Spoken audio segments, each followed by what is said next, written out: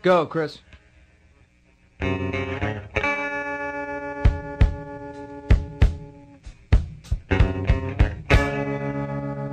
Goodbye, my friend, it's hard to die when all the birds are singing in the sky. Good evening, ladies and gentlemen of the internet. Welcome to the podcast, Love the Graps. My name's Chris. I am on the line with Alan. Hello from the future. That's Alan.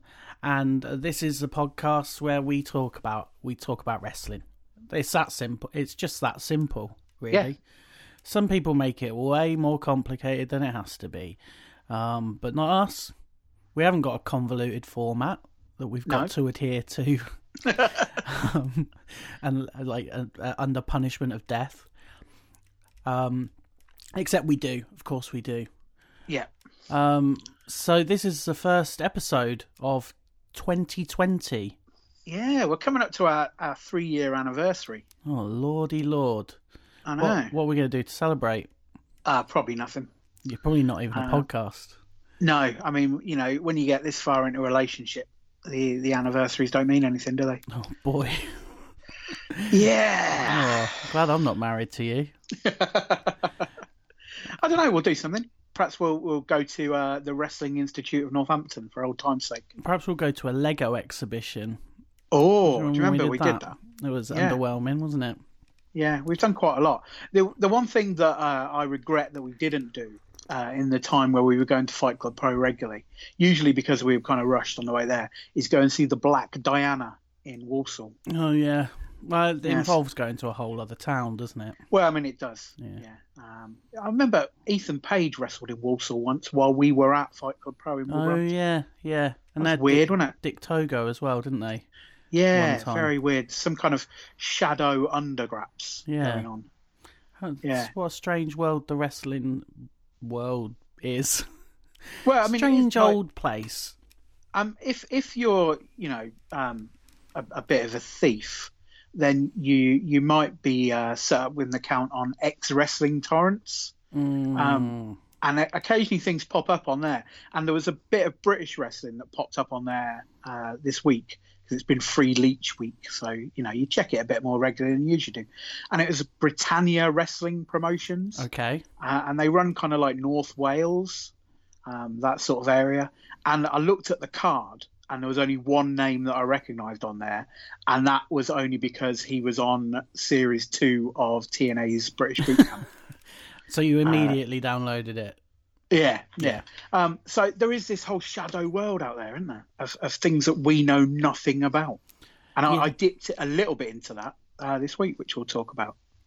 Yeah. It's mysterious. It's mysterious and unknown. And I mean, even, you know, we've been to your Mega Slams. Like, yep. That world is foreign to me in a lot of ways. Yeah. There does exist a whole other side of British wrestling that I'll never touch, including NXT UK. It seems like, just generally, that seems like a whole dark realm that none of the indie fans that I know are really following. No. Speaking of, one of their superstars joined the Facebook group today. I saw that. Yeah. One the other day as well. Yeah, we got them all, haven't we? Yeah. None of them listen. They keep sneaking in. Yeah. Sneaking in just to read what people have said about them. Very rarely do they engage in discussion about said issues. But when they do, it's always unpleasant. So well, I mean, there's a point I want to make about that later when we talk about the Progress show that you went to. Okay. It's a nice thing, so don't worry anyone who's listening who might think I'm going to throw some shade. Well, you can throw as much shade as you like, my friend. This is our podcast, our little podcast. Two mates Two mates started a little podcast, and look where it's got to now. They said you couldn't do it. They said you couldn't start a podcast about wrestling based in Northamptonshire. They said it couldn't be done. But we showed them. We did it. Okay, so we're going to talk about a couple of shows today. We both went to separate wrestling events over the course of a couple of days. Yeah. You went to Sacrifice Pro Wrestling, Saki P, they call it, the boys. Yeah, Saki. P. I'm not sure I'm online with that. No. It was a show called Live and Let Cy. Yep. Because their champion is Cy Gregory. Cy Gregory. A man who appeared on your first ever Good Wrestling show. Our first ever show. And that was in Leighton Buzzard. It was the first time I've ever been to Leighton Buzzard. And I went to the big Progress Wrestling show at the Electric Ballroom, their unboxing numero 4. Also their 100th chapter show, apparently. Yeah, it's not their 100th show. No. It's weird the way they declared some things were verboten. Yeah, well, we might get into that a little bit later on. But yeah, there does seem to be a very blurred line between chapter and non-chapter shows. Chapter and verse, mate. Chapter and verse. Chapter shows and verse shows. Yeah. Okay, so we're going to start, and you're going to talk about Sacrifice. We're gonna try and keep it to our regular format. Yeah, I think that's unusual with 2 shows. Yeah, so many. So like we'll maybe zoom through them a little bit, but you're gonna get a lot for your money today, I think. Yeah. Starting 2020 off as we probably won't continue. Great value all the time. Yeah, exactly. Okay, so Sacrifice Pro. It was at Cedars Upper School in Leighton Buzzard, which, as its name suggested, is a school. Yes. I did years and years ago pledge that I would not go to any wrestling shows in leisure centres or school halls. I got tricked into a leisure centre show a few years ago, as listeners of the podcast will probably remember. And this was the first school hall show that I've been to. I feel like you've just softened generally on that whole approach now. Yeah, I've softened generally in my entire life. With everything except Tories. Yeah. I'm getting harder with those. I think, if anything, you're probably at a point where you're seeking out some of those sorts of shows these days. Yeah. Anything that seems a little bit rough around the edges that might sort of pique your interest. Yeah. I mean, people know that one of my favourite things is skeevy 6-men. Wrestling that looks like it smells is kind of my thing at the moment, and you're more likely to find that on these shows. I'm not saying that anybody on this show smelled. There have been times in the life of this podcast where we've talked about people who have smelled. Darby Allin, Jason Kincaid, 2 that come to mind. Yeah. Do you remember we asked Ben McClung once how Darby Allin smelled? Because he was at a live show and Darby Allin was there. Yeah. And it was surprisingly nice, apparently. Yeah. I mean, I think personal hygiene is of paramount importance. Yeah. When you're rolling around with the boys. Yeah, and there was one wrestler who will remain nameless, who we were at a show and he frankly stank. Yes. Painful. It like burnt my nostrils. Yeah. Hopefully he's got that under control. Yeah. Yeah. So I went down the show. One of the main reasons I went, 2 main reasons really. One, I just need to get out of the house. I just needed some me time. I thought driving to Leighton Buzzard and spending a couple of hours in the school hall, that counts as me time, right? Yeah. Yeah.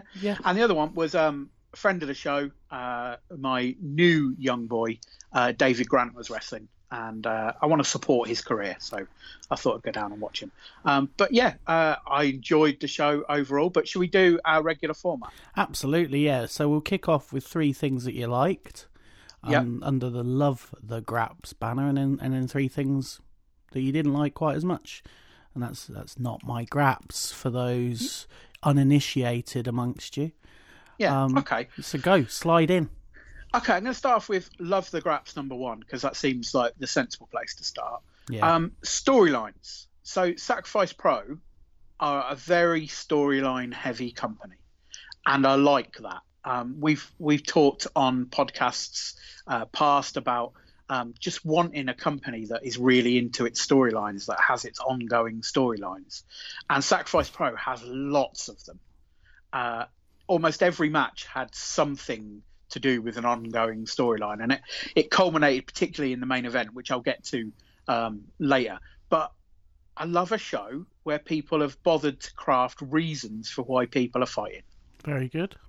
Yeah, and there were lots of them on this show, right from the opening match, which was Faction Wars, which was there were two factions there, the 8-7, which was the Hit Set and Roy Johnson. Yeah, they were that particular faction. Okay.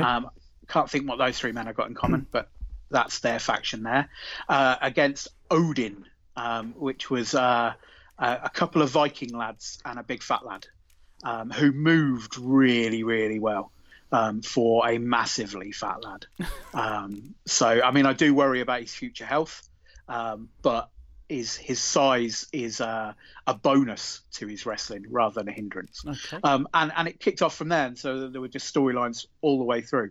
And yeah, I love it. I want to see more of that. I mean, I do like the odd random match between two people I never thought I'd ever want to see in a match, but there are times when I want to know why they are fighting. Yeah, definitely.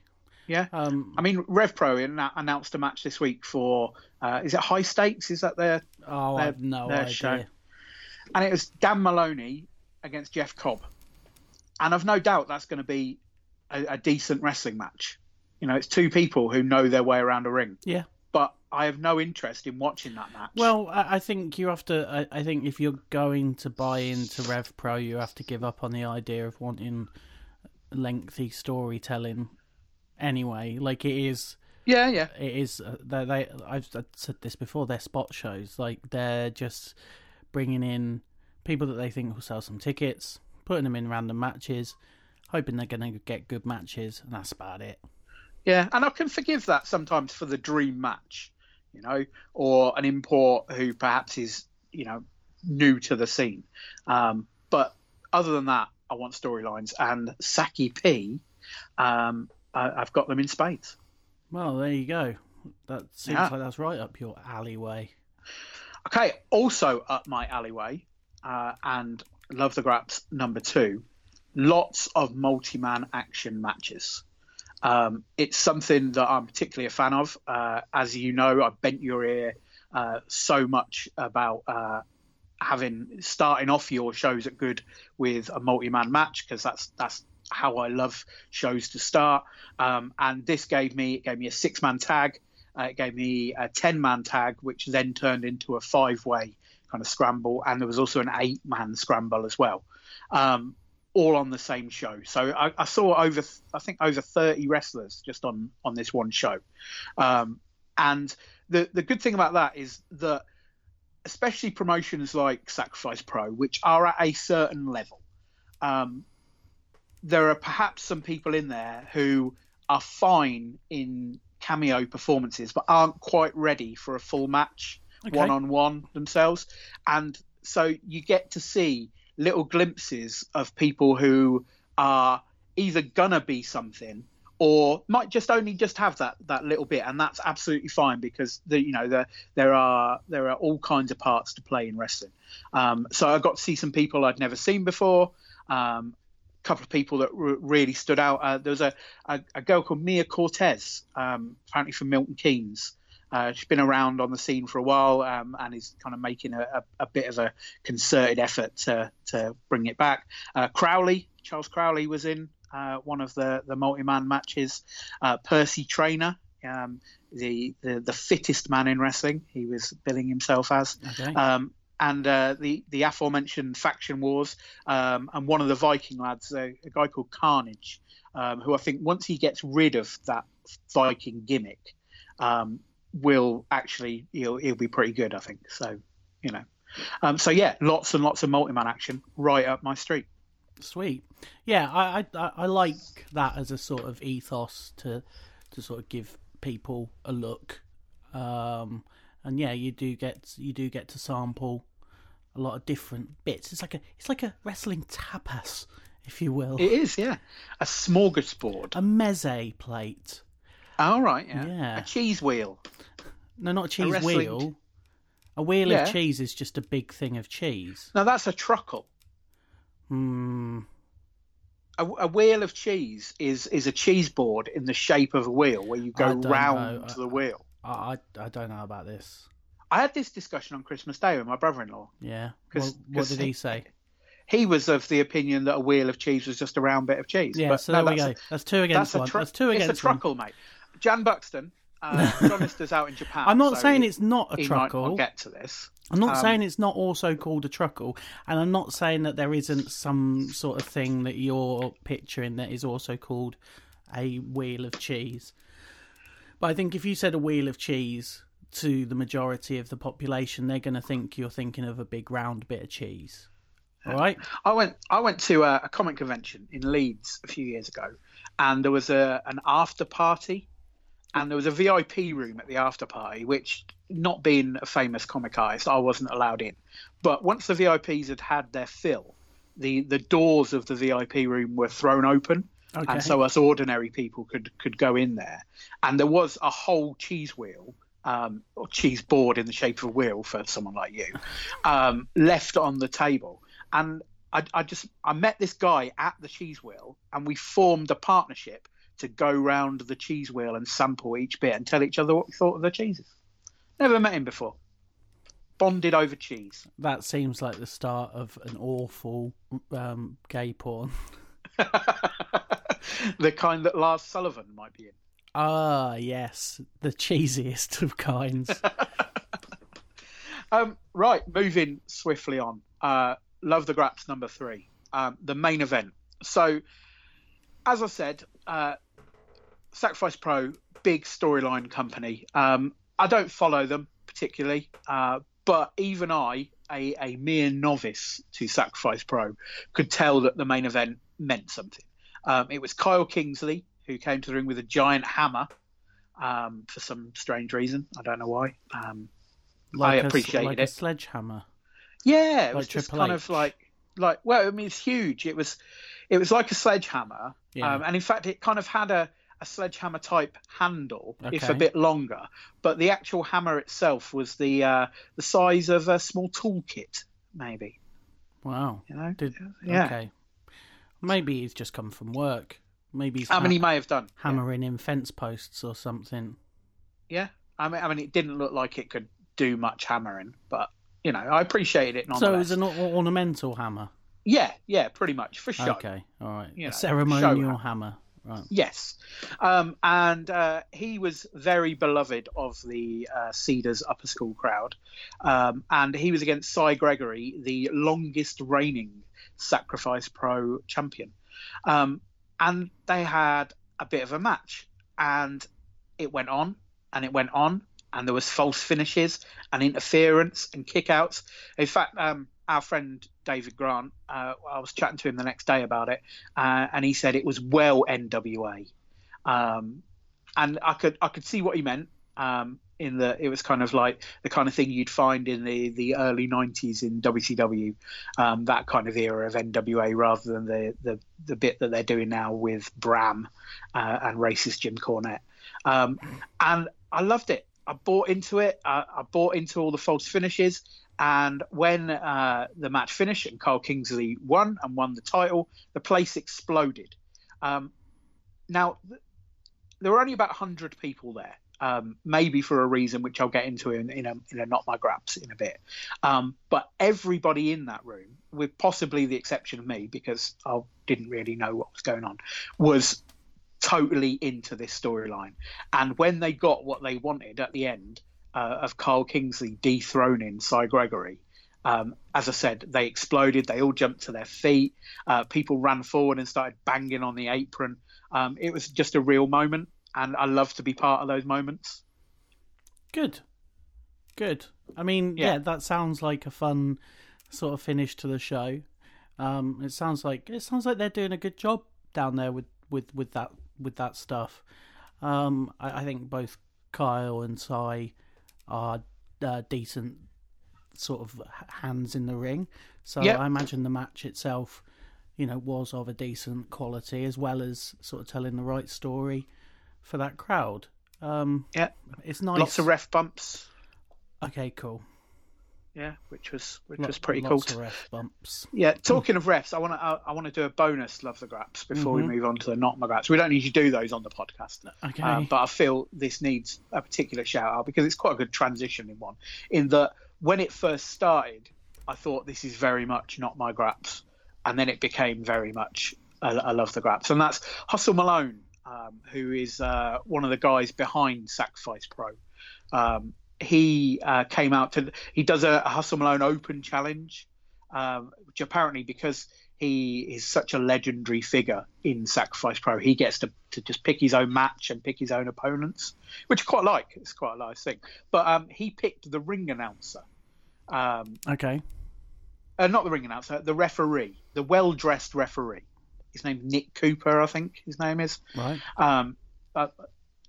And said, right, I'm going to have a match with you. And at that point, I thought, because Nick Cooper doesn't particularly look like a wrestler.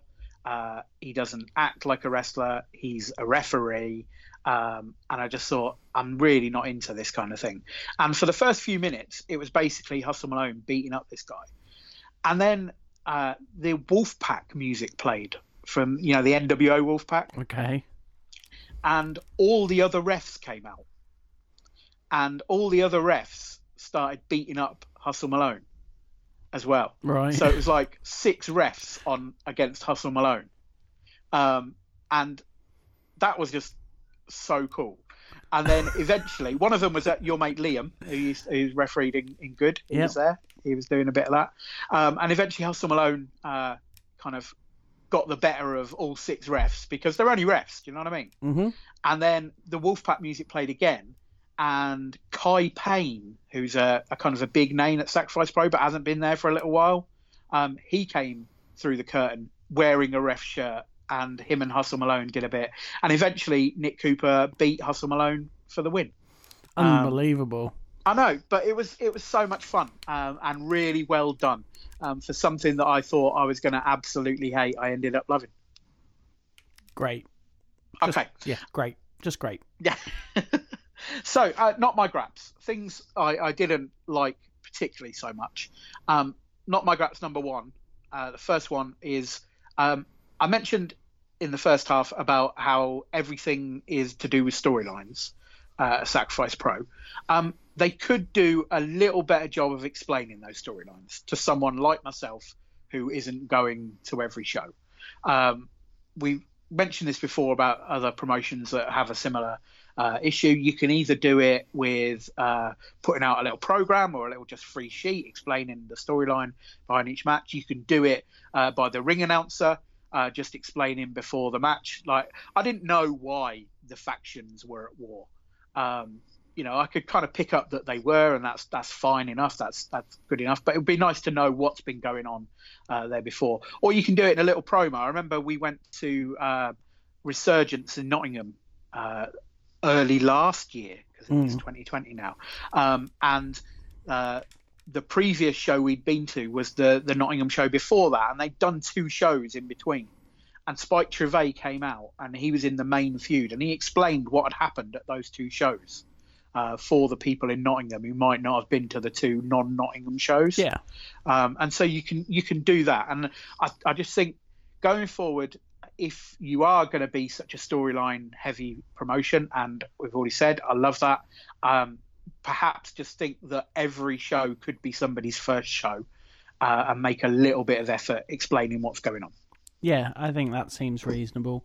And there are ways to do that without being sort of heavy-handed. Although, yeah. I mean, sometimes it's fine to be... Like, I think... Like Attack would do that with Jim Lee on occasion, where he would basically spell out exactly what's been happening with the characters in the next match before the match. And that's absolutely fine. Yeah, just as long as you get the tone right. And you're not talking down to people, I think you can get away with it. Yeah, I reckon. So second, Not My Graps, and this might be a reason why the crowd was about 100. Oh, that's still a decent crowd.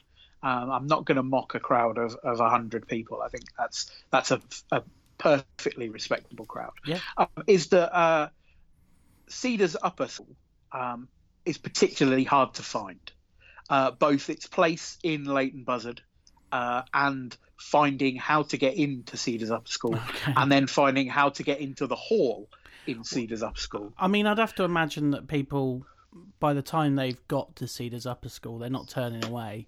They will find their way in. Yeah, but I did have to ask a local how to actually get into the school. Right, okay. Because you have to go in via the leisure centre next door. Okay. It's very confusing.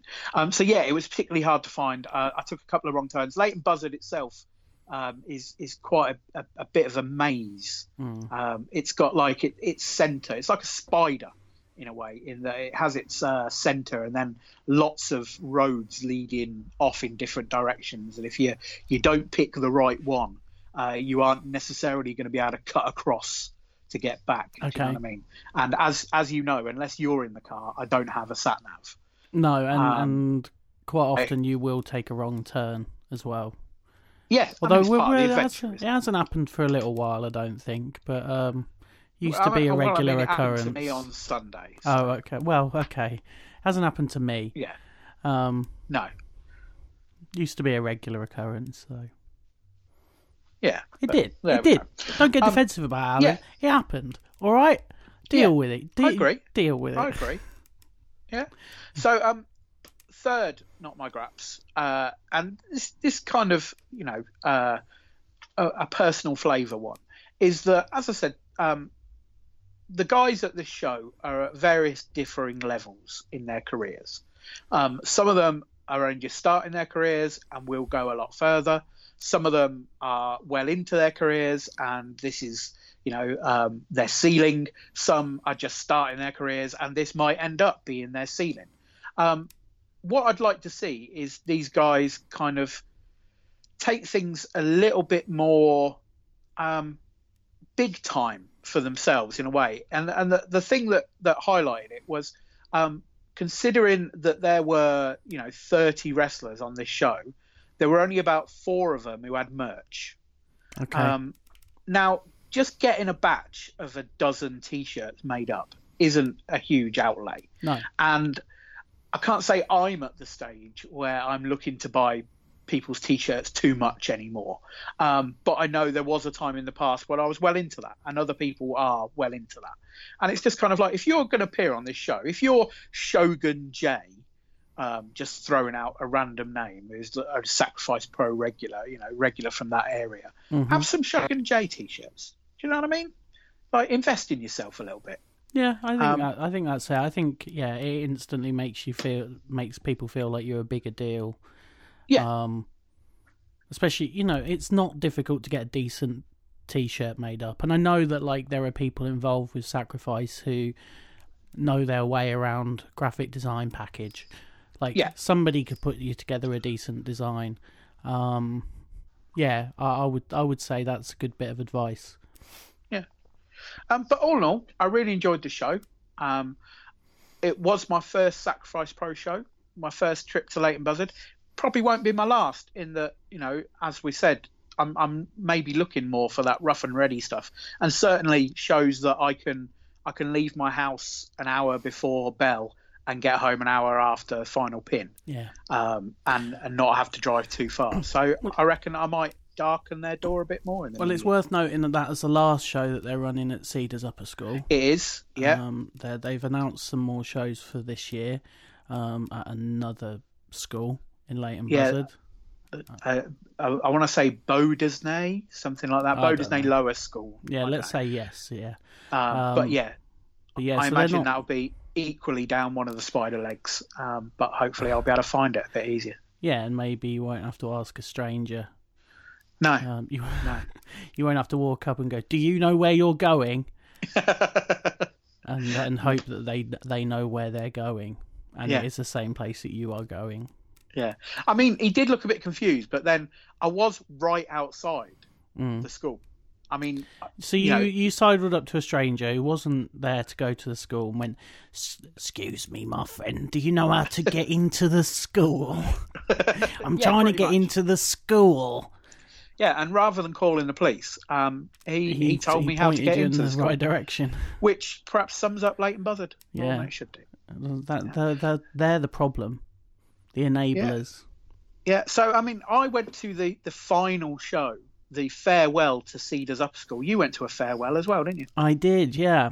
So I went to Progress Chapter 100 unboxing for A New Hope, which is a Star Wars reference. That's terrible. Yeah, that's what they called it. That's almost as bad as their next show. Do you see what their next show's called? 101 Dalmatians. Yeah. They've just taken the number 101 and just added Dalmatians to it in the manner of the popular book and film and said, that'll do. When they announced that, I said, I hope that they name the next show 102 Dalmatians. The sequel to 101 Dalmatians. Yeah. But they won't. No. They won't. They just won't. And is that a Sheffield one? What? That 101 Dalmatians. It's not in London, is it? Is it in London? I have no idea, mate. Just because they normally go for like a regional title, don't they? Yeah. It'll be like a song by somebody from somewhere. Well, I mean, as I pointed out when I first saw this, Carter the Unstoppable Sex Machine did an album called 101 Damnations, which is very good. I mean, it's a play on words, as was Carter's The Unstoppable Sex Machine's Sing, but also it makes for a better wrestling show name. Well, also, no, I mean, I'm not sure I agree with that. I'm not sure that willfully crowbarring puns into things necessarily makes for a better wrestling show name. 101 Damnation sounds like it sounds like one of those shows that you'd find after trawling through the free leech of Extreme Wrestling torrents. Right. You're going to tell me now Seasons Beatings isn't the title. Do you remember that year we went to 2 different shows called Seasons Beatings? Yes, I do, yeah. I've been to my fair share of Seasons Beatings in the past, yeah. Or what about a New Year's Revolution? There must be a few of those around. Adam really thought it would be funny to call a show New Year's Resolution. All right, yeah. I'm pretty sure I've seen one of those. Absolutely already exists.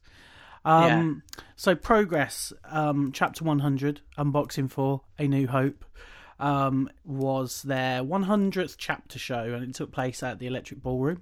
That was just this past Monday. Started later. It was a couple of hours later than their normal start time. Well, that's because for some weird reason, they're determined to keep unboxing on the 30th. And it was just a random Monday. And, you know, a lot of people have to go back to work. I think they've done them on a weekday before for unboxing as well. Well, presumably the first one must have been a Thursday? I don't think Friday? I don't think they're always on the 30th.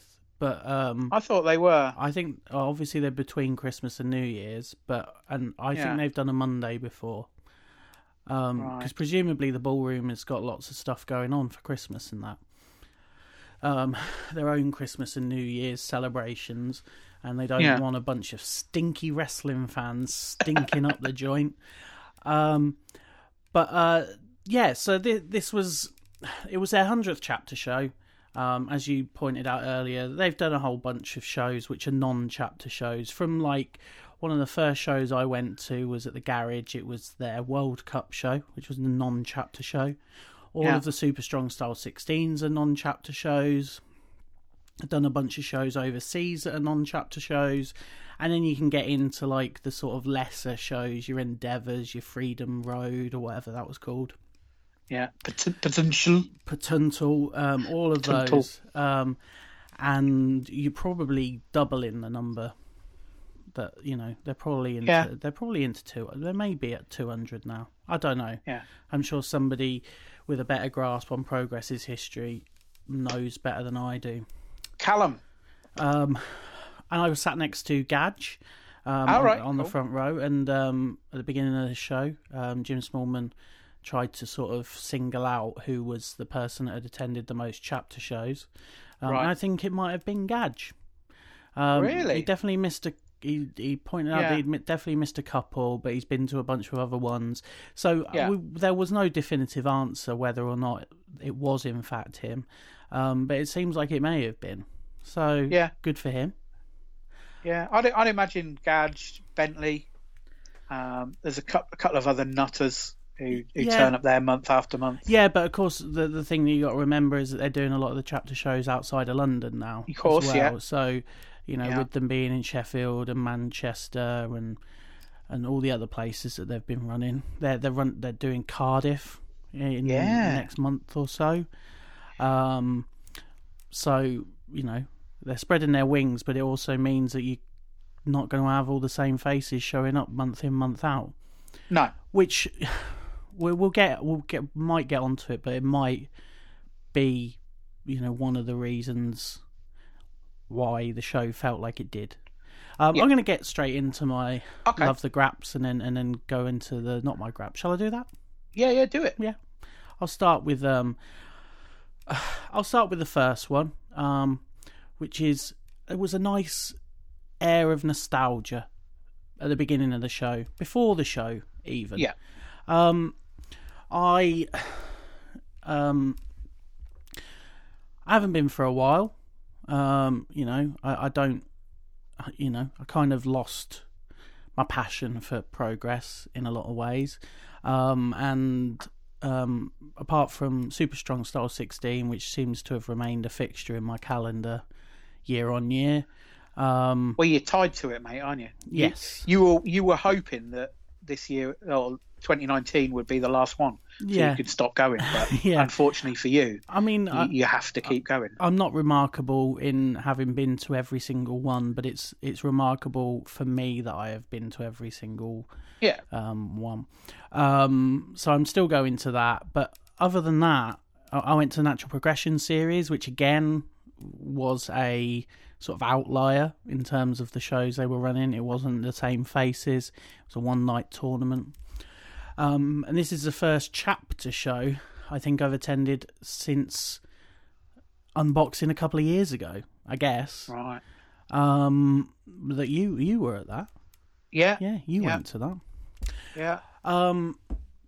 So there was a sense going into the show for a lot of people, I think, that this felt like, we're all going home for the holidays and we're all going to sort of bask in what was the preeminent British independent wrestling company. We've spoke about it numerous times on this, but changed the face of British wrestling without a doubt. And for a lot of the people that go there regularly, was the thing that brought them into British independent wrestling. And we say I pointed out that it was the 100th chapter, so that felt like a milestone, but also one of the sort of real big momentous things that in Progress's sort of history now was that it was the last show hosted by Jim Smallman. One of the three friends. The three friends who people told couldn't run wrestling in London. Proved everybody wrong. But he's for those of, I'm sure everybody knows who Jim Smallman is. The ring announcer, host, and one of the founders and owners of Progress has decided to step away to work full time with WWE NXT UK. The game has stolen him. There was some fun joking before the show that the show would end with the scene from An Officer and a Gentleman where Triple H comes in and picks Jim Smallman up in his arms, and Love Lifts Us Up Where We Belong plays as he walks back through the curtain, and he throws Triple H's sledgehammer in the air. And then does Triple H lie him down on a bed of Saudi blood money? Yeah, and then they fuck. Yeah. And then it leaks out online, and people aren't Yeah. sure what's going to happen to either of their careers.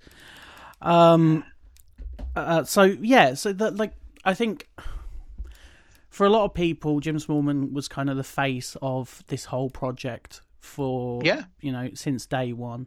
So for him to be stepping away, I think for a lot of people feels like the end of an era. And I'll say this about Jim, because I think we gave him a bit of short shrift on the last podcast we did. But I'll say that Jim Smallman probably shaped more than anyone when I came back to wrestling, which is over 5 years ago now, of what I wanted from a show host. Mm-hmm. Before Jim, I'd not really encountered the show host. It had just been kind of plain ring announcers. And then I saw Jim. And then a little while afterwards, I saw Benjamin Lucia Britannia, who does it differently, but is also more of a host than a ring announcer. And that is exactly what I wanted and still want from the way shows are presented. And some of my favourite places to go have a Jim Smallman-esque figure doing the announcing. And I'm sure that a lot of those people were also influenced by the way that Jim approached hosting progress shows. I think that's a given. I did rather mean-spiritedly make the joke that he was being replaced with Britain's premier Jim Smallman tribute act in Matt Taylor Richards, who was doing the Jim Smallman thing for Fight Club Pro. But Matt Richards he's probably, he's a good ring announcer. When he pronounces people's names right. But I mean, I guess Miko Satomura isn't really part of Progress anymore. Do you know what, as just a slight aside there, and I'll get you back on track in a minute. The only wrestling podcast I listen to, apart from this one, obviously, is the Grapple Spotlight. Right. And on that, Benno, the main host there, he says Miko as well. Benno needs to bloody get a grip, because that is unacceptable. He really does, and especially as JP and Joe, who are also on the podcast, say Mako. It's just wrong. It's just wrong. But yeah, Matt Taylor Richards does a very good job at being a Jim Smallman, and there's no shame in being a Jim Smallman, because as I've just said, that's what we want. Well, also Matt Richards is taking over some of the creative legwork. I hate that. Some of the backstage legwork that Jim was responsible for as well, and he's the third mate now, isn't he? He's the third mate, and he's got a big love for sort of Japanese style independent wrestling. So that'll be interesting to see what somebody who is really got a stonk on for Dragon Gate, the Dragon Gate boys, will sort of bring to the table there, because that's not really been Progress's thing, has it? That with no. They've never, apart from Miko Mako, and they've never really sort of bridged the gap into the Japanese fellas. Japanese lads, have they? Another thing that I think Matt Taylor Richards might bring to the table as well. And does he still call himself Matt Taylor Richards? I think it's just Matt Richards now. Matt Richards, Matt Taylor Richards, Taylor Richards, Taylor Matt. Another thing he'll bring to it, which perhaps has been slightly missing from Progress, and whether you think this is a good or bad thing, your mileage may vary on, is that he is a former wrestler who was around the business for years. Whereas the three mates were outsiders. And so whether he might be able to kind of steer the ship back into calmer waters, maybe. Well, also he's a Northwest boy, isn't he? So and that's an area that they've kind of neglected in some ways in terms of their the talent. And I will definitely get onto that again a little bit later. I'll move on. I mean, because we're still on my first love, the Graps there. there was some very, very good wrestling on the show. Some very, very good wrestling. Is that your second, not my... Yeah, that's my second one. Yeah, we've got the second one. I'm on to the second one now. You're number 2? Yeah, so some very, very... I've got it written down here. Some very, very good wrestling. 2 veries. Yeah. Is the second one in capitals? No, it's not actually. No, I didn't want to go overboard. We had a title match between Eddie Dennis. I forgot his name for a second. What did it say? Eddie Guerrero. Eddie Dennis and the OJMO. So let's just remind everybody that unboxing is a mystery show. So none of this has been announced in advance. No, you've got no clue who's going to be appearing. They're just going to until you hear their music. And even then, yeah, I was lost. Like when Gene Money made an appearance, and I'm sat on the front row, and his music plays, and Dave Green had to lean down, who was a few seats up, and goes, "That's Gene Money's music." I'm like, oh, good. And then he came out. Eddie Dennis and OJMO had a great match. It was before the interval. It was for the Progress title. Yeah. But they still had us believing that OJMO could have taken that belt. I think obviously in terms of what they're doing with Eddie Dennis, it's probably a little bit too quick to do such a switch. But, I think it's set the ground, maybe, if they want to do storylines. It set the stage for a possible rematch down the line. Yeah, OJMO. And OJMO will do that to you because he's the kind of wrestler you want to see win a title. Yeah. He is the Will Ospreay of 5 years ago in that position. Yeah. Yeah, I think he'll be an interesting one once he sort of gets one of those big belts. Yeah. To see what happens with him afterwards. Because I think people wanted Curtis Chapman to win that light heavyweight belt or the cruiserweight belt or whatever it is in Rev Pro and then turned on him pretty swiftly afterwards. So it'll be interesting to see whether he can hold on to people's attention when he's not like simply the plucky underdog. Once you're the champion, it's harder to sort of keep people's attention. But that was a great match, and also we had a match between Kyle Fletcher and Ilya Dragunov. You mean you enjoyed an Ilya Dragunov? I did enjoy an Ilya Dragunov match. I still think he looked like an idiot coming to the ring. Well, as we've said, he's Les Kellett. Yeah, I'm still not 100% sure what they're going with. Like, what is he? What is Ilya Dragunov? Like, he's coming out, and like, I think maybe his entrance makes more sense when he's got like orchestral music. Yeah, because it's almost like he's conducting it. But when he's just got the drums, like the music that he uses in Progress is just a drum track thing. It's cheaper, isn't it?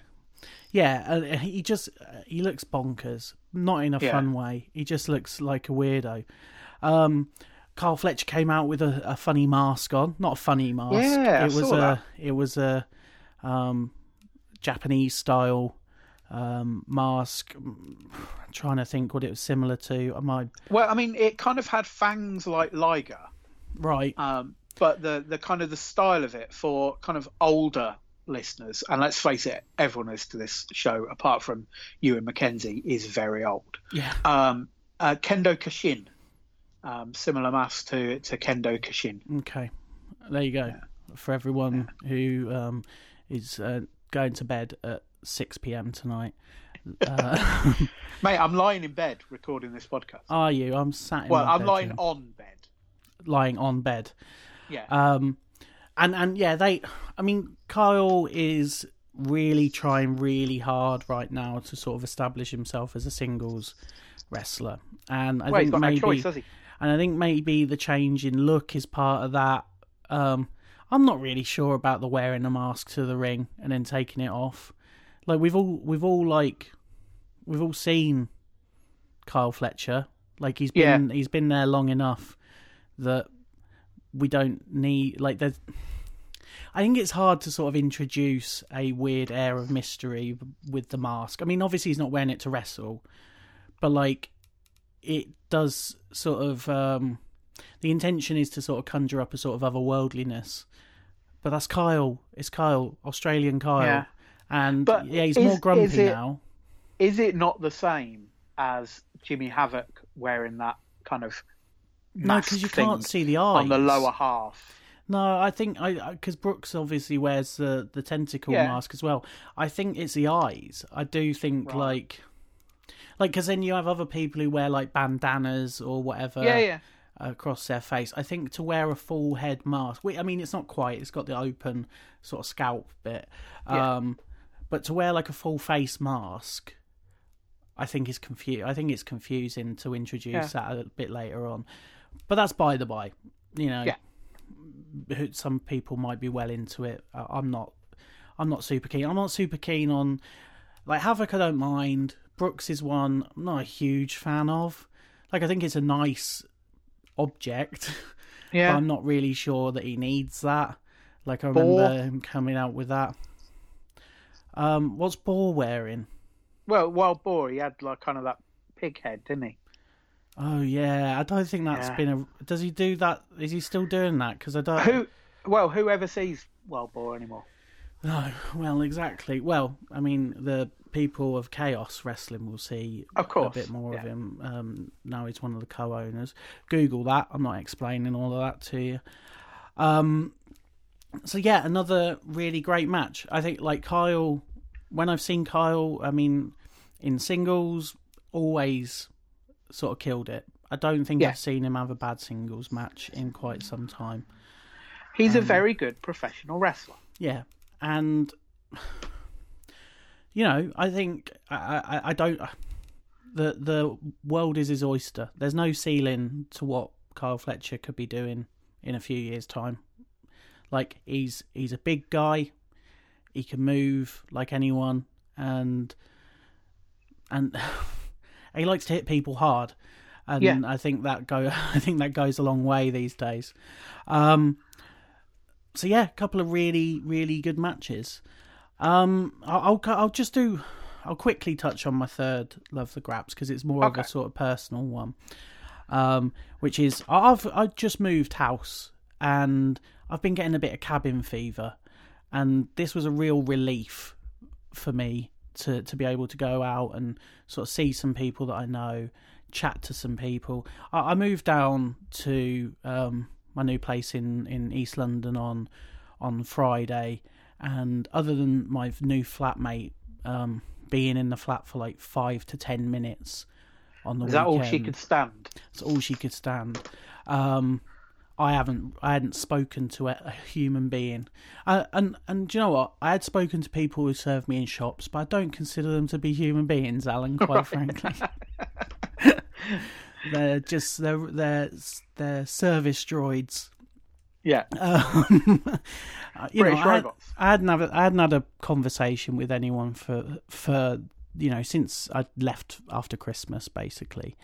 But I went and met up with Steve and Meg and some of the other boys, the Ogden, you know, all those people, the Ogdens, Ewan, Gadge at the pub just before the show. The good fellas. Yeah, bumped into some friends in the queue as well, Sophie and Owen, and then a little bit later on bumped into, I'm sorry to say it, but Joe Atherton, and I think this is one of the things that Progress was always really valuable for, was that everybody was there. Yeah. Like, if you went to those shows, you'd be guaranteed to be bumping into a dozen people that you know and that you can stop and chat to. I spent a lot of time with Dave Green on Monday. You know, lovely to sort of chat with him.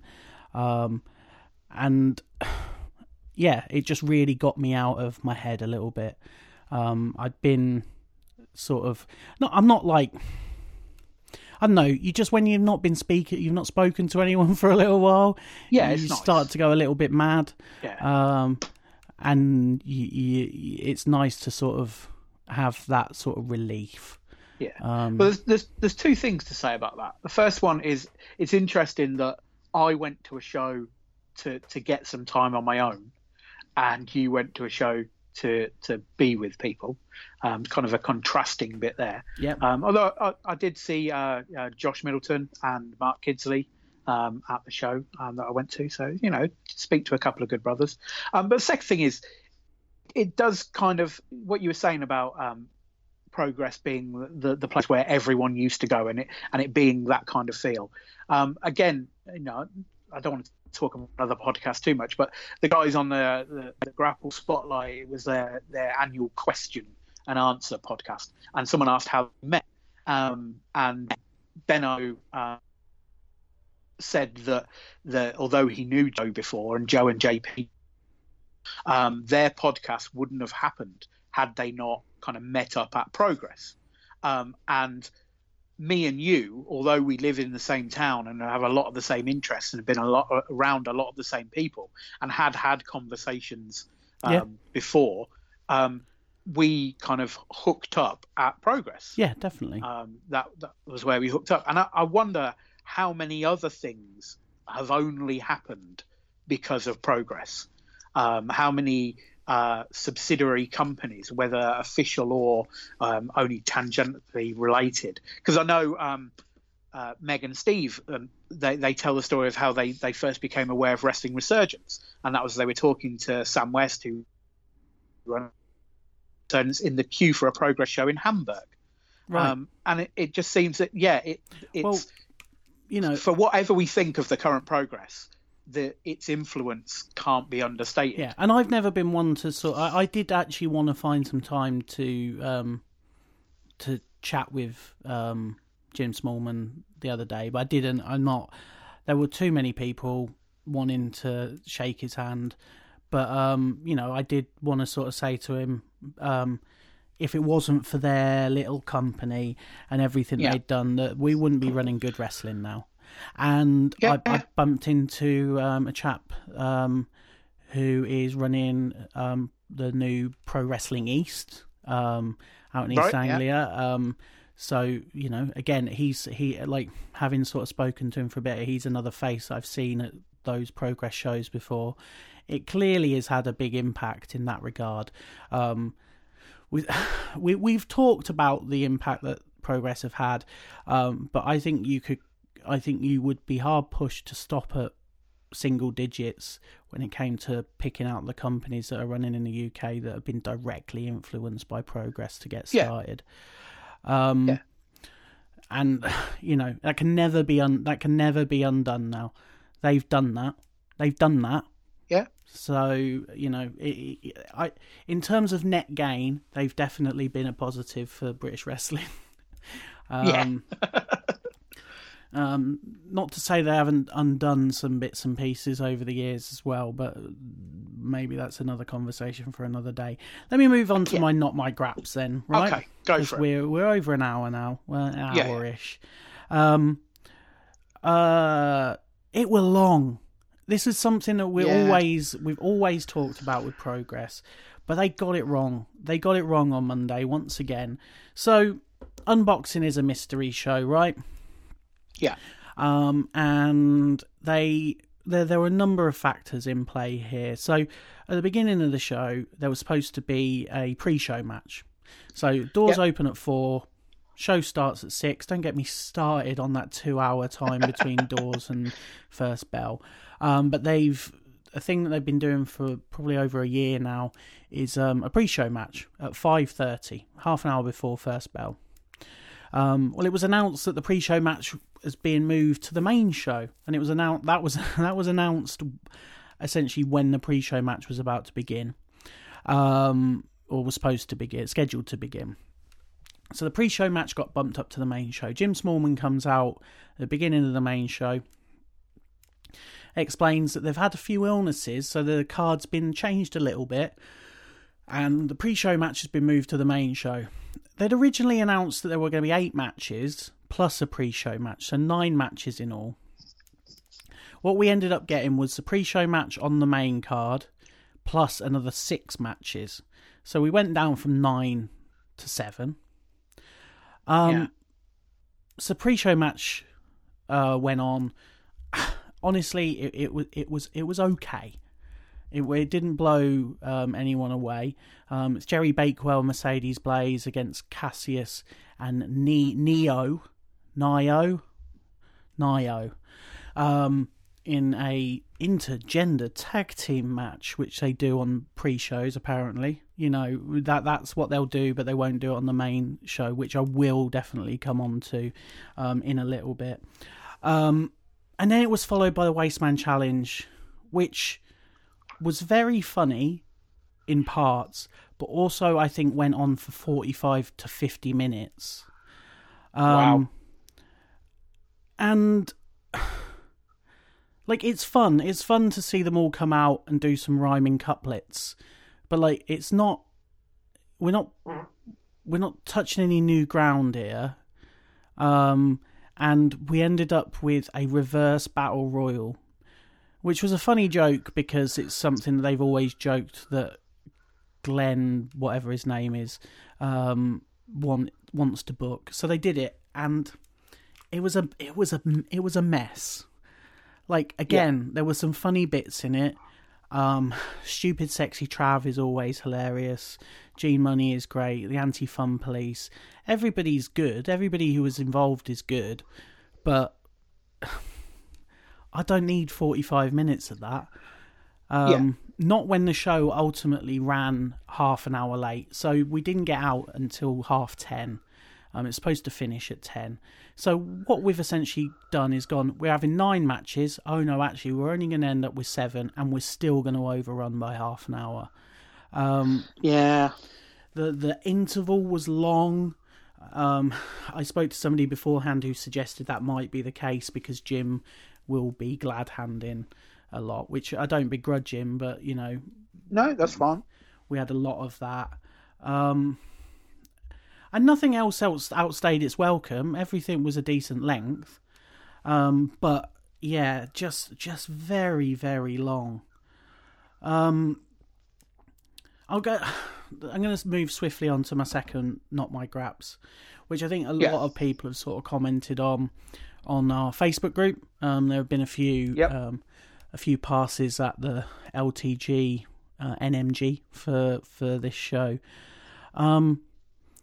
Progress have continued to fumble their presentation of women's wrestling essentially since they began to propose the idea of having this women's championship. And yet again, they didn't cover themselves in glory with how it was handled on Monday. So we had Ginny, who is the current Progress Women's Champion, come out in street clothes. So she's clearly just there to do a promo. She did a promo, which I thought was fine. The promo itself was fine. I think she's good at that stuff. She's playing babyface now, which is bizarre. And also there are times where she doesn't come across as particularly likable when she's jawing with some of the crowd, who are still kind of giving her a hard time in parts. Of course. So that's a worry. Like, that's something that needs to be managed. But she essentially does a promo where she's like, great, 100 shows. Does everybody remember that I was the pioneer of women's wrestling in Progress? Well, I'm the champion again, and I'm going to be not only the best women's wrestler, but the best wrestler in Progress. I was supposed to be having a match with Toni Storm, but she's ill, so it didn't happen. Bye, and then walked out. And that was it. Yeah. That was the representation of their women's division on that show. Now, I know, obviously, there was issues with sickness, and there have been people say, well, they could have got this person, they could have got that person. Obviously, schedules dictate whether or not people are available. Everybody's got their own shit going on, so you can't just say, why didn't they get so-and-so? Why didn't they get so-and-so? However, there is an easy out for this for me, especially when you're doing that promo that Ginny just did, where she's saying she's gonna be the best wrestler in Progress, not just women's wrestler. She's gonna be the best wrestler in Progress, and it's unboxing, so you can do anything, right? Well, why didn't they do an intergender match with Ginny? Why didn't they take one of the many men that are on that card and have Ginny go over them? Like, would that have tarnished those people's reputations so much that they would not have been able to come back from it? There are three things that you could have done here. One, you could have done that. You could have put any of the men there, and I'm sure that there were other people at the show. And we were talking earlier about people in the business being part of our Facebook group and kind of making interjections. And I thought it was really good of Rob Brazier, the photographer man at Progress, to come in and explain that perhaps it's not as easy as just saying, well, Nina Samuels was at the show, why couldn't she fill in? I will say to that, if you are a wrestler and you're at a show and you haven't got your gear, then you're breaking the cardinal rule of wrestling. Do you know what I mean? Well, let's also not forget that WWE does come into play with certain people. Of course, so, they could have done that. They could have just not had Ginny appear at all. Well, yeah. Because, as you say, it's a mystery show. If they just didn't have a women's match on, the way that women have been treated in Progress regularly, people wouldn't have thought, anything of it. They would have just thought, oh, okay, fair enough, no women's match this time. We had two women in the intergender match, but that's fine. So you could have just not done that and not mentioned that there was one planned and that's fallen through. The other thing they could have done is, for a little bit of spice, a little bit of end of year fun, you've got Ginny coming out and saying, I'm going to be the best wrestler. Have her get into something, not a match, but get into something with Eddie Dennis. He's the main champion. He's the man. He's a heel. You could have had like a little pull apart there, which it may never pay off. And you don't always have to pay things off, but that might have been just a nice little thing to do. But the main takeaway from it is that it didn't need to happen at all, because it's a mystery show, and it's the same as you're saying for your first Not My Graps. The pre-show match should have stayed on the pre-show, and they should have just gone with 6 matches. It doesn't matter. No one knows how things were supposed to be in a mystery show. Yeah.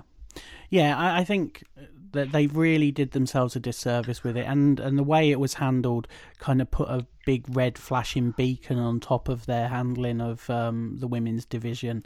It basically did say, like, as much as Ginny did cut a strong and passionate promo in there, she basically said, I'm going to be the best wrestler, but I'm not doing it right now. See ya. Yeah. It's so, and also, like, I don't want to be like, well, I would have done this, or I've been in this situation, but I have been in this situation. I've been in situations where people have pulled out at the last minute. I've been in situations where your plans have gone awry. But you have to be agile, and you have to jump into something that you weren't expecting to do in the first place. And if all you've got up your sleeve is to just send Ginny out there to do a nothing promo, like, it just didn't add anything to the story that is being told around that women's title belt, and it didn't add anything to the show. No. Well, I'll move on then to my last one. And it's a general comment on unboxing itself. It's not special anymore. The idea of a mystery show can be a lot of fun. You know, they can be very special shows, because they can be opportunities for you to do big surprises. You can have big surprises, or you can, present people in different ways than you would normally, or you end up with combinations of people that wouldn't necessarily face off with each other on a regular basis. But this this is from what I can gather from talking to other people as well. As I say, I've not been a Progress regular for a long time, but this felt like just any other Progress show. They might as well have announced that card beforehand for all the excitement that it really gave. The few surprises, in heavy quotation marks, were varyingly successful. David Starr faced off in a death match against Jimmy Havoc at the end of the show. David Starr having already kind of let slip that he was going to be there on Twitter a few weeks ago when he posted a lot of his touring schedule for the end Briley of the won't year. be happy about that. Well, he didn't. Well, he wasn't explicit, but he made it clear that he was going to be in London on that date, and that he was going to be wrestling. Let's just hope that David Starr hasn't got a podcast. Otherwise, Briley will have it shut down. Yeah. And the idea of another death match with no stakes was a little bit underwhelming. As fun as the match was in parts, and it was good to see Jimmy Havoc. And Jimmy Havoc with it being Jim Smallman's last show, Jimmy Havoc needed to be part of it because their fates have been intertwined for so long. Yeah. But it did feel like, why are we doing this? I think having spoken to a few people, it's like, well, I'm sick of death matches with no reason on Progress shows. And also, like, essentially it's a hardcore match. Unless you've got light tubes in there, it's not a death match now. Yeah, you need some kind of glass. Yeah, if you're doing tables and you're doing a trash can and you're doing some chairs, is it a death match? I don't know. I mean, there was plenty of blood. I mean, there was a lot of blood earlier on with Paul Robinson, who's got a big slice on the top of his head and was right in front of me at my feet, blood pouring down his face, and I felt physically sick. And I normally feel physically sick when Paul Robinson's about, but that was a whole other level. Yeah. So there was that. And then you had like a couple of obligatory sort of nods to Progress's past in that you had the Wasteman Challenge. Roy Johnson gets wheeled out once every, 6 months maybe to come and do this Wasteman Challenge. A gimmick that I think actually Roy Johnson himself has been trying to get away from elsewhere, but is clearly happy to take the Progress booking because why wouldn't you?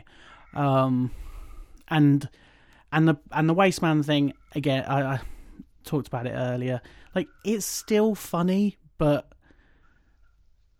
you are relying on people who are already funny in there. Yeah, like people like Gene Money and people like the Anti-Fun Police can do this standing on their head. They don't need the framing of the Wasteman Challenge. And then if you were going to be a real purist, it makes people like Chris Ridgway and Scotty Davis kind of look like idiots. I know a lot of people are into the idea of Chris Ridgway having a sexy butt, but but like, if you can't have, if you got to have Ginny come out and try and look strong with a promo, but you got Chris Ridgway coming out and just shaking his butt, I don't know what the tone is you're going for with this show. No. And I think back to I went to the first two unboxings. I think, were you at both of those? Yeah. Yeah, I know you were definitely at the second one. And they were special because as well as the mystery element, there were kind of genuine things you were given that if you hadn't been at the show, you'd regret it. Yeah. And looking at the results, I was a bit gutted that I missed this show because, Progress was not as big a part as my wrestling life as a lot of people, but it's quite a big part of what made me love Brit Rest again. And I wanted to be there for Jim's final show, but also part of me wanted to be there for, what I might get from an unboxing. But looking at the results, I was kind of like, no, I'm not sad I missed that. Yeah, I mean, I guess the only other one that felt like a real surprise was Rampage Brown. Yeah. But that almost is bittersweet to me because it's like it just shows that they should have been using him all along. They just wheel him out once every 2 years for an unboxing. Did he get his music? Yeah, because they play his music and people lose their minds. Yeah. But it feels like that. It feels like almost a slight to just go, yeah, we'll book you just for this one show because we know that your music will get a pop. We don't actually like you enough to keep using you. So yeah, unboxing feels like a real wasted opportunity now. Like it can be something really special, but if you're just gonna do the show that you would have done anyway, then there's what's no the point? And then I know they always try and temper people's expectations, and maybe people's expectations will be completely zero next time round. But this felt like it's 100th show. It's Jim Smallman's last show. What are they going to do? How are they going to pull out all the stops? And they gave Jim a nice send-off. It was very tasteful. They didn't go over the top with it. But did they blow the roof off? They absolutely didn't. And this kind of feels like the end of an era in a lot of ways. Well, I mean, it definitely is. It is, but also in talking to a lot of fans that go to these shows that have been season ticket holders, I think they're losing people. I think there are people walking away from it now because the alternatives are too attractive. They're a victim of their own success in some ways. I said a minute ago that there are double figures companies in this country now that have been directly influenced by Progress, and in a lot of ways are probably doing what Progress should be doing right now. Focusing on new and exciting talent without the restraint of being loosely affiliated with the WWE. But you know what? Like, they've got an opportunity. Although they seem to have lost people, I've noticed that as well, with a lot of people sort of saying what they were planning to do in 2020 and it not including Progress. Although they've lost people, they've got a chance to win them back. And you can easily do that with a couple of hot shows. Where you show that you've, they'll never recapture the exact magic they had, but you can make a good fist of Progress Volume 2. Do you know what I mean? Yeah. Well, do you remember when they used to do volumes? Do you remember that? Yeah, a little bit. Yeah. But Brixton was the end of a volume, wasn't it? If they kind of say to themselves, look, we've got a chance now to hit the reset button. It should have been at this show, but never. But so maybe I'm only saying that because it was the show I was at. But like, they've got the chance with the next show to kind of hit the reset button, and you have to do something big, and it doesn't have to be bringing in like some big name, but it has to be some hot angle now that sets off the direction for the next 6 months. Because the Jim Smallman era is over. Long live Matt Richards. He's in there now, and it's a fresh coat of paint. Maybe this is what they need. Maybe Matt Richards is brimming with ideas and is going to completely sort of turn it on its head. We'll see. I hope so. I hope so. I think that would be really good for it. Yeah. But yeah, I enjoyed a lot of the show. Some glaring things that were problems for me. I don't want shows to be that long. I just don't. No. I don't want anything to be that long. If I'm looking for a film to watch, quite often, if it's over 100 minutes, I'm just not doing it.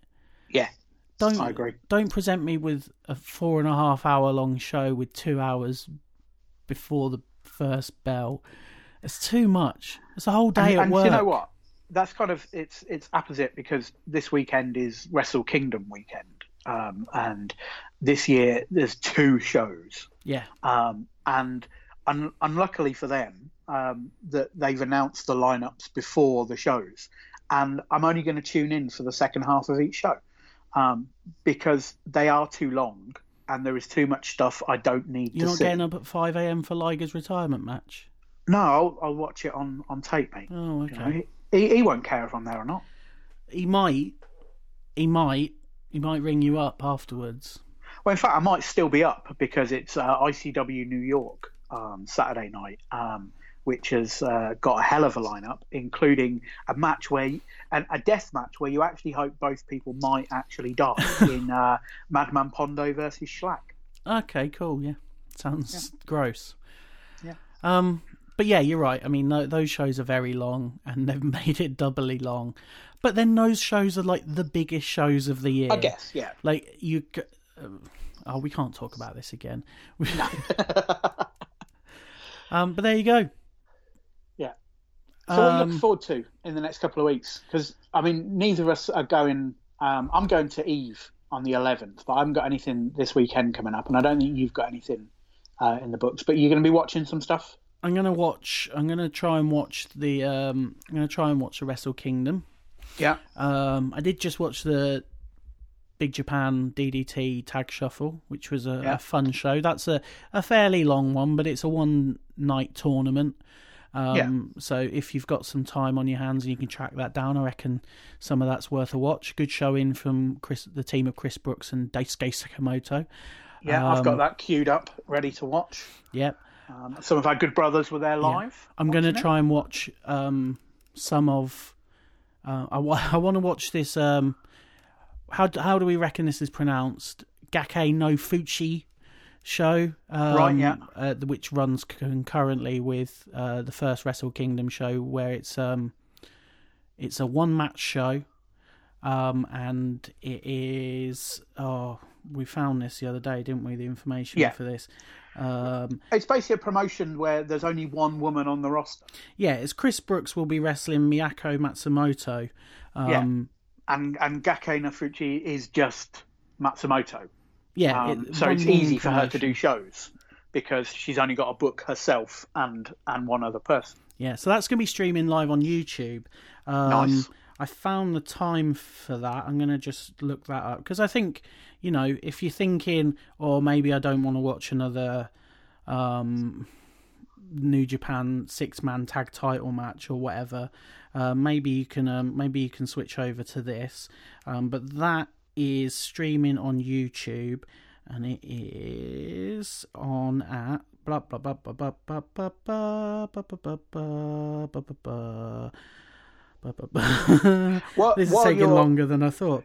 Yeah, while you're finding that, talking of YouTube and Chris Brooks, for anyone who hasn't seen it yet, Gato Move have put his recent exploits in the Chocolate Factory up, and they're a delight, an absolute delight. The Chocolate Factory is a unique wrestling venue, and the Gato Move roster has got some very unique characters on it, including Lulu Pencil, who was a massive hit at She Won. Yeah, and lots of Emi Sakura as well on there. Yeah. Who you may know from the AEW show. Yeah. So the Gakei no Fuchi show starts 8 a.m, same time as New Japan. And it'll be on for about an hour, I think. So that's worth dipping into, I reckon. Yeah, because there's no Rumble this year at New Japan. So, watch Chris Brooks against a one-woman promotion rather than some random 6-man, probably starring Togi Makabe. Yeah. So the next time we'll probably be in the same place is good on January 18th. So come to that if you're looking for something to do. But we will do a podcast following that at some point. Yeah, we'll hopefully do some in between. We'll try and work out this new format, which we're going to try and work out where we can hopefully get some other people on who've been to some shows and tell us what they thought of their shows, and then we can talk to them about what should have happened at shows we didn't go to. Yeah, or we could just do the thing that we did for Progress at Alexandra Palace and just review it, having not seen it and just seen the results. Just reading the results off Twitter. Yeah, which was fun. But there you go. First episode of the new year in the books. You all right with that? I am. Yeah. So get on the Facebook group. I've just put a new thing up on the Facebook group today about things that are coming up, because we have a weekly thread about where you're going to be over the next 7 days and what shows you're going to. But I like to think a bit longer ahead than that. So if you have got your eye on a show that's happening in the next 2 weeks, in the next 2 months, in at any point in 2020, and you think that I or someone else on the group might be interested in it. For instance, Jimmy Lloyd is doing that random deathmatch tournament in Liverpool at the end of January. That is absolutely something that's up the collective Love the Graps alley. So way into that thread and tell me what random shows I should be going to and why. Yeah, and who knows, you might spot somebody that you like is going to a show that you're also planning on going to. Yeah, and you can just sit ask them on a date. Oh, I'd like that. Do you know what I mean? I'd like, as we've just said about how Progress were responsible for so many wrestling companies and podcasts coming together. Can you imagine if someone invited us to the first Love the Graps wedding? Well, it's been a week of wrestling weddings. Maybe we can top off the 2020 with a Love the Graps wedding. Yeah, that's a challenge to all of you listeners and people in the Facebook group. Get hitched and invite Alan to preside over the ceremony. Yeah, I will get ordained especially for that. And I will be the ring bearer. Yeah, I'll be in a the page form of boy. An owl. Yes, if I have to. You'll swoop in with the rings. Thanks for listening. Do get on that Facebook group. Let Alan know what you think of him. And until next time, go to bed.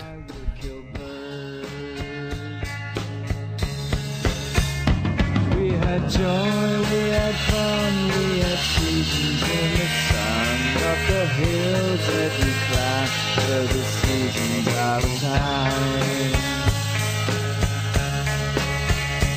All our lives we had fun, we had seasons in the sun. Of the world that we were just starfish on the beach.